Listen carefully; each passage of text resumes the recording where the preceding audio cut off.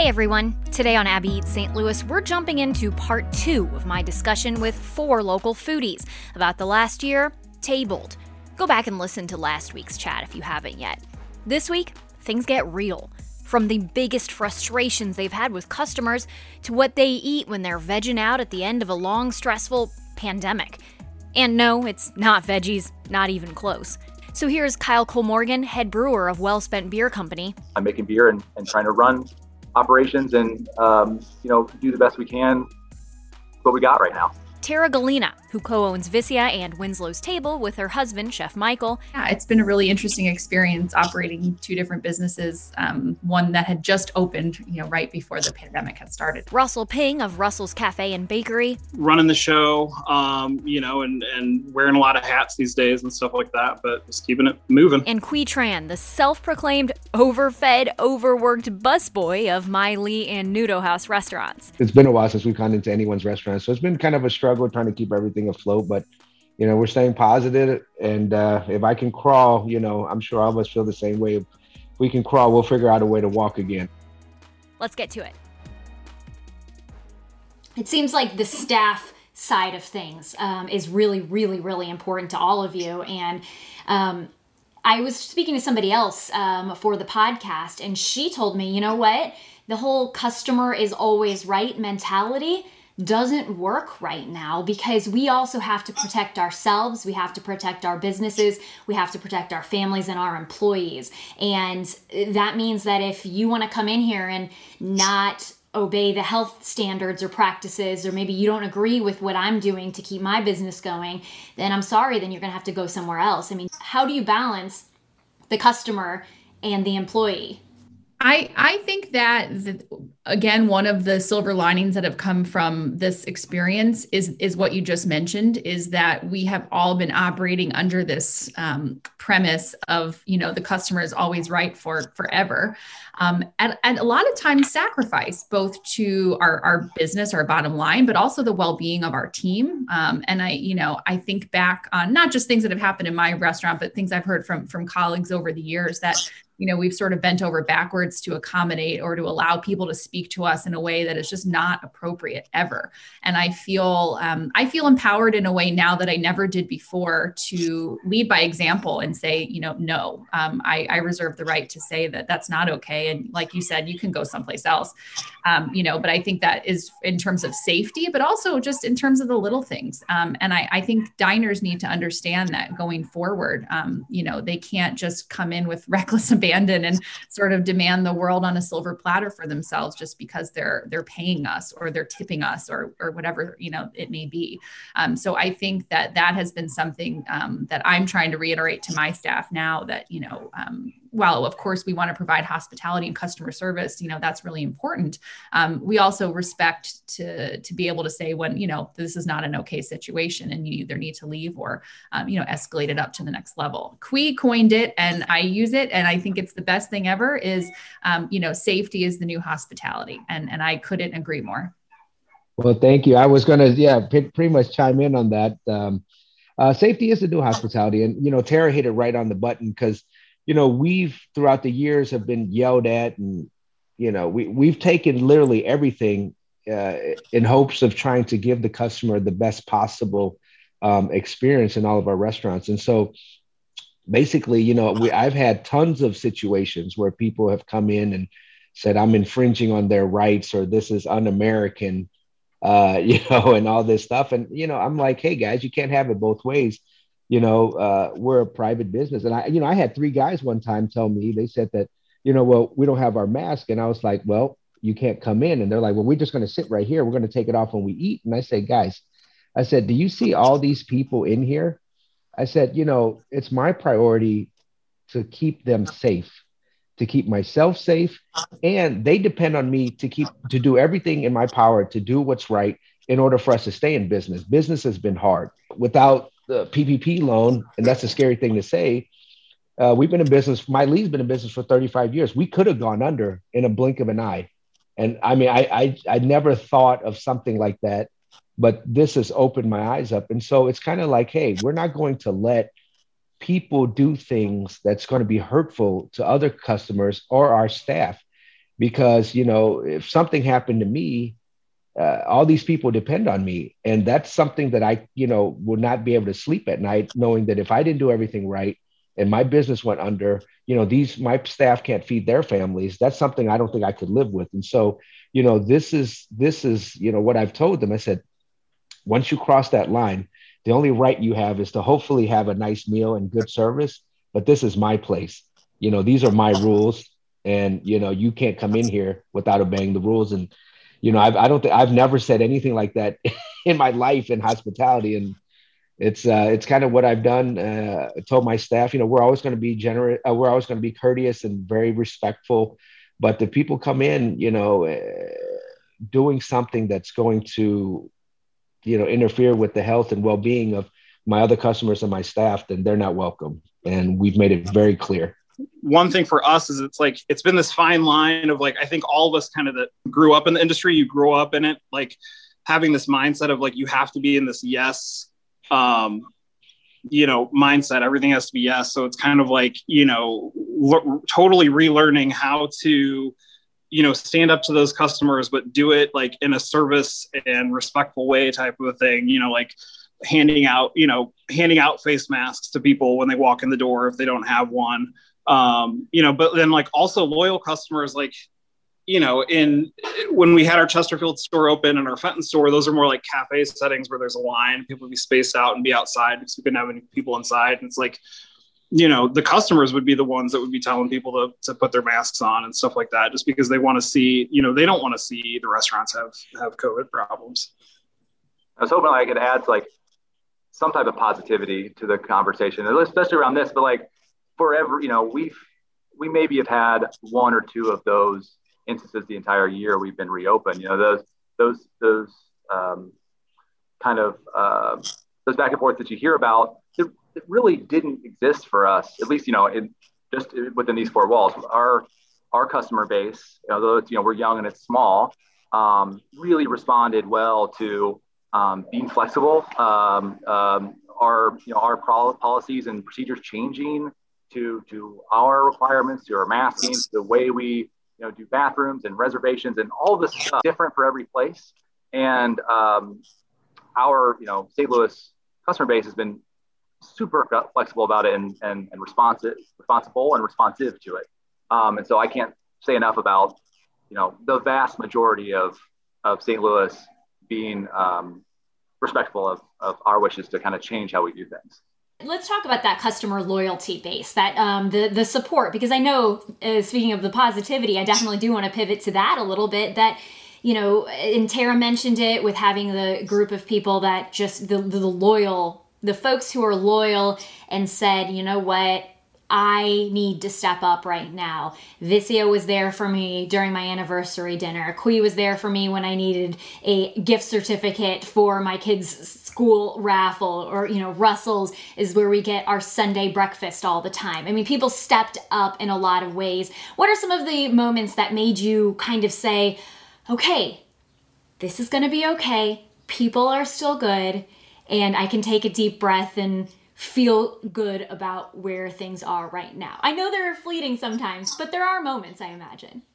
There's a lot of moments. I mean, I think, you know, all of us are dealing with, you know, a lot of our business comes through online. And so people are placing online orders. And on most systems, you know, you can leave a note or a message when you're placing an order. And I'm always blown away by the notes of positivity that we get from our guests, you know, whether it's like, thank you for doing all that you do, something as simple as that, to this week, we had somebody place an order at Vicia and share that they were celebrating being cancer free. And this was, you know, so meaningful to them. And like, I mean, I just started crying when I read it. And it's just, you know, you forget, because we don't get to have these human interactions with people, that we are still providing a great experience and a connection, you know, through food, even if it's in a box and it's very distant. So I think getting those messages from people mean more than I think they could ever know. With all the bad stuff, there's been a huge silver lining with our loyal customer base. You know, we've had tons of people come in multiple times, more than they've ever have. And I mean, I've had people come in and say, hey, here's, you know, leave a $500 tip for the staff. Or people have come in and, you know, I mean, multiple times. And then I've had calls where customers are like, hey, I just bought $1,000 worth of gift cards. How about, and they would text back and be like, hey, do you need more? I can buy more. And I'm like, no. Because everyone's struggling. It's not just us. And I think that's kind of like what we have to be respectful of. I would never ask customers to do more than they already have, because obviously the whole world is struggling right now. But just to see that, like Tara said, it's incredibly heartwarming for, people to come in and just, some guy's writing a check for $500 to leave to the staff. That helps keep your staff there, all the good work you've done. And there's been a ton of great stories like that. And, for that, I'm very grateful. It's, the positive stuff like that has helped keep me positive as well during these hard times. So yes, we've tons of great stories like that at Miley and Nudo. We've had some positive stuff too, as far as, just seeing people support us. We, the second shutdown happened right as we were expanding our original Fenton location just for some new dining space. And we were like, the day that we were going to open that little bit of extra space, spaced out or whatever, they announced that, we were shut down again. So we decided to open up, do online stores and ship gooey butter nationwide. And we had an amazing response to that. And a lot of it was just, our loyal customers that are like, yeah, we'll ship these to everybody. Through the month of December, we ended up shipping out over 3,000 of them. Just because, and people really, I think people, like, everybody's struggling, but everybody's like really wants to know how they can help all the businesses survive. For each of you, why do you think that people should care? Why should people care about our local restaurants and our local food scene, specifically here in St. Louis? Where do we start with that? The restaurants, one restaurant, like, let's just say Miley's alone. We, from everything from the food stuff, so the dishes, like, we keep so many industries alive because we purchase these things. Because you got to think, people don't realize that if you're lucky, you only net, if you're lucky, you may net 15% of everything you bring in. So that means if it's 15% staying with me, 85% of my business is going to buy, cleaning supplies, dishwashing soap, going to the farmers, going to other food industries, drink, wine. Everything. We keep so much industry afloat that people don't realize, stuff like that. And so it's just kind of like, it's unfortunate because, during the pandemic, all this stuff, people are finally realizing that the restaurant industry is larger than the airline, the automotive industry combined. The only difference is we don't have any lobbyists. There's no one representing us but ourselves, because we've always been, for every business owner, every restaurateur, we've always been self-sufficient. That's the only way to run. We've been taught that. But now I think more than anything with the pandemic, it's taught us that we actually need to come together. And, we're stronger together than we are separate. And everybody has become a community, like a community consultant, kind of bringing in other restaurants and seeing how we can help each other and stuff like that. So that's the one unfortunate thing, because people still look at us like it's just, it's just the restaurant industry. But the power that we bring as far as economically is huge. If you took us off the map right now, the economy would 100% collapse. It's not just the economic side, but it's the emotional side. Like Tara said, your cancer-free celebrations, your birthdays, your anniversaries, how many people have gotten engaged at your restaurant. And so we're a place of not only economic strength, but we're a place of emotional strength. Yeah. Well, shoot, now, Kui, I feel like you answered a lot of what I think the response might be, but does anybody have anything to add to that? Tara? Yeah, I would say, I 100% everything Kui just said, I agree with. And I think in St. Louis in particular, I think there's two aspects of sort of surrounding industries that are very much entwined to restaurants and have seen growth because of restaurants. One is, it's obviously Missouri, Illinois, very big agricultural areas, but the proliferation of small farms of people who are really committed to growing good quality food and respecting the environment has, in conjunction with the growth of the St. Louis restaurant scene, has tremendously grown. And I worry every day about their success because of our inability to purchase at the level and volume that we have in the past. And then in addition to that, tourism. St. Louis, and if you ask, Kitty Ratcliffe with Explore St. Louis, the tourism industry in St. Louis is hugely driven by restaurants. People travel to St. Louis to eat at our restaurants, to travel all across the city from Fenton to Chesterfield to downtown to the Hill, wherever, to eat. And we drive conferences booking here and events, and those things support a ton more jobs, and revenue to the city and to the county. And so, without us, all of those things also suffer. So I think there's a really big ripple effect within our, our local economy, besides just looking at it nationwide, that should have everybody caring about the success of restaurants. I think we can all agree, when we don't all agree on a lot these days, but I think what we can agree on is that, restaurants are really important to the economy. And I hope that really sticks, moving forward. Mm-hmm. Yeah, I think local economy and even like just the personality of each of the individual, neighborhoods. Like these are 4 different restaurant owners that have restaurants in, or breweries in 4 different places.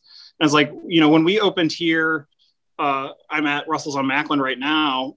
We were here and there was a bar down the street and there wasn't really a whole lot else going on down here at Macklin. And we've really seen like this neighborhood grow in the last 6 years since we've been here. And, we're a staple of a lot of the people that live here walk down here for brunch on, Saturday and Sunday morning. And it's just like, not to toot our own horn, but if there wasn't that local spot where people could walk to, the whole neighborhood would have, a different feel. And it's the same thing, like we have this restaurant, and then also like in Fenton, you see a lot more chain restaurants and things like that in Fenton. So our little tiny cafe and bakery there that, we do everything from scratch and we use the same, methods that we do kind of more for more high-end dining, people just really gravitate to that because it has personality and it adds personality. You add to the community. There would be so much less community support if all of these, independently owned restaurants were just wiped out. Really, just as a consumer of food, I think that, all of my experiences, especially as an adult, with coming closer to where my food comes from, comes through restaurants, and if it's not, if BCA isn't able to buy the produce from the local farmer, that local farmer can't exist. And then my food comes from somewhere else that's not here. And so that's what really I'm worried about, both as a business and just as a resident of St. Louis, is that, what happens, not just with restaurants closing, but the ripple effects of that. And not just with, I think I wanted to hear Kui and Tara actually give the numbers on employment and on the financial effects of community, because that's where it's at, but also just like the ripple effects of where our culture is going without places like Vicia and Russell's and Miley. It's not really a place I want to live in. Can I chime in real quick on that, yeah. Abby? So with what everybody says, also, what Russell said, that the restaurant is the soul of a neighborhood. Like where he's at in Fenton, there's tons of chains. There's really no soul there. There's nothing, there's nothing that that people can relate to. It's just somewhere they go to eat. But, if you go to the neighborhood place, it's somewhere that it resonates because the owner is basically just like you. He is another citizen just like you. And not only that, but I think the independent, like what Tara says, she's worried about the farms and stuff. And all of us are, we're trying to find the best local, ingredients, best local farms that are growing, humanely, and it's sustainable. And so we're doing so stuff like that the restaurant industry, the more that we do that, it's scientifically, how does it not help the economy, all this stuff, but also help with, avoiding more pandemics like this, because we're finding farmers that are, growing their pigs really well, their cows, their chickens, and the source of our food. And so, I mean, that's something that could benefit us tremendously moving forward, health-wise. I feel like we could say, if you want to save the world, you can start by eating at a local restaurant. That's our new slogan. Maybe we'll make t-shirts after this. We talk about moving forward here. We are looking, if you watch the news today in Texas, they're opening things up. Everything's 100%. And sometimes we look at a city and a county location having two different rules and two different scenarios of what it could look like inside the restaurant. So though we are talking about being 1 year into this, though we have great news on the vaccine front and we're hoping that we're going to continue to have good news on the infection front, it's still a pandemic. And so what do you want people to keep in mind when they see the rules potentially changing? And I think that people just need to realize the biggest thing is that, this is all up to each individual restaurant owner. So, in Fenton a while back, we were able to move up to 50% a while back, but it's a very small store. So we didn't move up to 50% because, that would put people in too close proximity to each other. And we are trying to keep, it's just as important to keep staff safe as it is to keep employees safe and all that stuff. I think if we open tomorrow at 100%, I don't think most of the people that dine here on a regular basis are ready to feel comfortable eating in a packed restaurant. I really miss the days of walking into the dining rooms or going out on the patio and it being crowded and just kind of like the chaos of everything and stuff like that. And hopefully that can come back at some point in time, but it's going to take a long time to get there. And each restaurant kind of has to do it in their own way and how they feel comfortable. But on the flip side of that, for me, like county and city, it would be nice if the two talked to each other a little bit more. That was kind of a little bit of a struggle during that second shutdown. I think one of the things that I hear, and it makes me, I don't want to say cringe, but there's a lot of cringeworthy things in the world. I don't know if this is exactly qualifies as one of them, but one of the things that I hear about is good news for restaurants or bad news for restaurants. Good news, capacity is opened up, and in Texas, you can it's 100%. You can go wherever. There's no restrictions in St. Charles County. But then the individual restaurant owner might say, I don't feel comfortable with that. Now my bad news is that I have to talk to people on an individual basis. There is no team restaurant versus team COVID safety. It's all over the place. I couldn't agree more. I was actually just having this conversation last night with Michael. Is everybody, I think is fixated on this idea of capacity restrictions and what that means and how great it is. But, if you're being a responsible business owner, you're not cramming people into your business. And if you have a small place, it doesn't matter if you can have 100%, you're losing at least 50% because you're trying to keep people 6 feet apart from each other. So in some ways, yeah, it matters, but in a lot of ways, it doesn't change anything. And until people are comfortable being closer than 6 feet away from somebody, I don't see how we can grow, our business in that sense, until that's different. So again, I sort of wish that was the guidance we were getting from our elected officials is, hey, this is the safe way to operate your business, is to keep people apart as opposed to just focusing on these capacity numbers. So that's leaving it, like everyone has said, up to ourselves to decide. I think that we're building loyalty and confidence in our customers, through this process, because we are showing them that we're willing to make sacrifices, to put safety first. But, how long can we all afford to do that? That's an individual question for everybody. I think we're still a long way away before we have to really be thinking about capacity being 100% and being actually be able to have 100% capacity.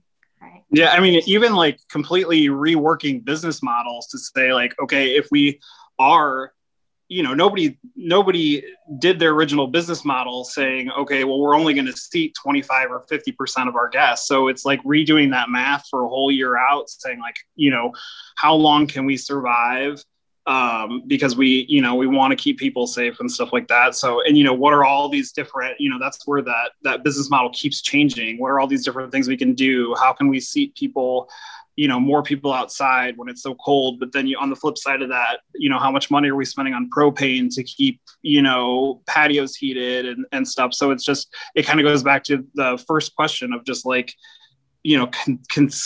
constantly changing. And I don't think we're going to get to a point where like, okay, we're done. This is how it's going to run for the next year. It's still going to be a constant change. I think that the best thing we can do, because there's no end to this. We're not putting a period on it and say happily ever after. This is what we want people to hear. It's, I guess, be patient and be flexible. And hopefully if we can treat this as something that we need to be kind to each other with, then we will make it out in the end, and we won't have to have too many more restaurants closing or things like that. So I feel like that's kind of the thesis statement. So to wrap it up, I want to know, I'm a big believer in comfort food, comfort drinks, comfort food, comfort snacks. What is everybody's comfort food right now? What are you, at the end of a long day, sitting on the couch and either cracking open or serving yourself up to get through this? Because we can thank you, food folks, for helping us with a lot of the comfort food. So what are you guys eating? I'll start with Tara. Well, let's see. As a mom, as well as a crazy business owner, something that I did have to make myself is really like priority number one. But I would say pizza. I think that's been the food of the pandemic, and I would have to agree. In my household, that is our go-to as well. And thankfully, I feel like everybody has gotten into the pizza game, so there's lots of wonderful choices in St. Louis, to keep it interesting. We live pretty close to Olive and Oak, so their cheeseburger is one of my favorite cheeseburgers ever. And usually Stag, or if we have, we're canning beer now, and so a low fills of beer. That's the meal of choice. And then, like Tara said, I eat whatever my kids don't eat. So that's the other thing. We've got a 5-year-old too, so yeah, definitely. I would say we've definitely stocked the freezer with more ice cream this year than we ever had in the past, and a lot of pizza, a lot of making pizza at home. So the carbs are definitely up. Okay, Kui, you better not ruin this by giving us some kind of healthy option here. Healthy option? I put on 15 pounds since this pandemic. You're That's asking oh gosh. You're asking what the comfort food is. The comfort food is, yes, everything.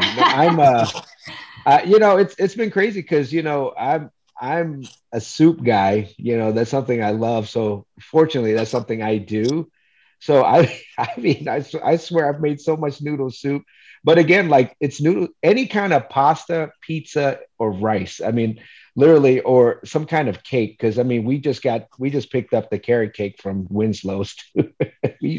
But it's just kind of, it's gotta be like pizza and burgers and noodles. It's just kind of like where I'm at. And that's all I've been eating. And like Russell said, the carb game is way up, and I put 15 pounds on it, on myself to show for it. So. Well, whatever this next few months, whatever this next year looks like, wherever we stand when we're sitting here having this conversation in March of 2022, hopefully we'll be sitting maybe at the same table at that point. Y'all represent something about St. Louis that makes me proud to be from St. Louis. And so I just wanted to say, on behalf of all the people who listen to the podcast or watch the news, thank you. For being resilient, for being flexible and being creative. And thank you for having this conversation with me today. And, there are a lot of people rooting for all of you. Well, thanks for telling your story. Yeah. Good to see everybody. Yeah, thanks. Don't see anybody anymore. So good to see you guys. Good luck. See you soon. Thanks, guys. Oh, did we mention this whole conversation is on YouTube? It's like a podcast you can see. I'd love for you to check it out. It's over on the KSDK YouTube channel. We'll throw a link in the episode notes too. Abby Eats St. Louis is a 5 on Your Side production. I'm Abby Larico. Producer is Dory Olmos. Be sure you are subscribed to the podcast, as we'll be back next week with a fresh new food story, restaurant news, and your weekend planner. Follow the rules, wear your mask over your nose, and seize the plate.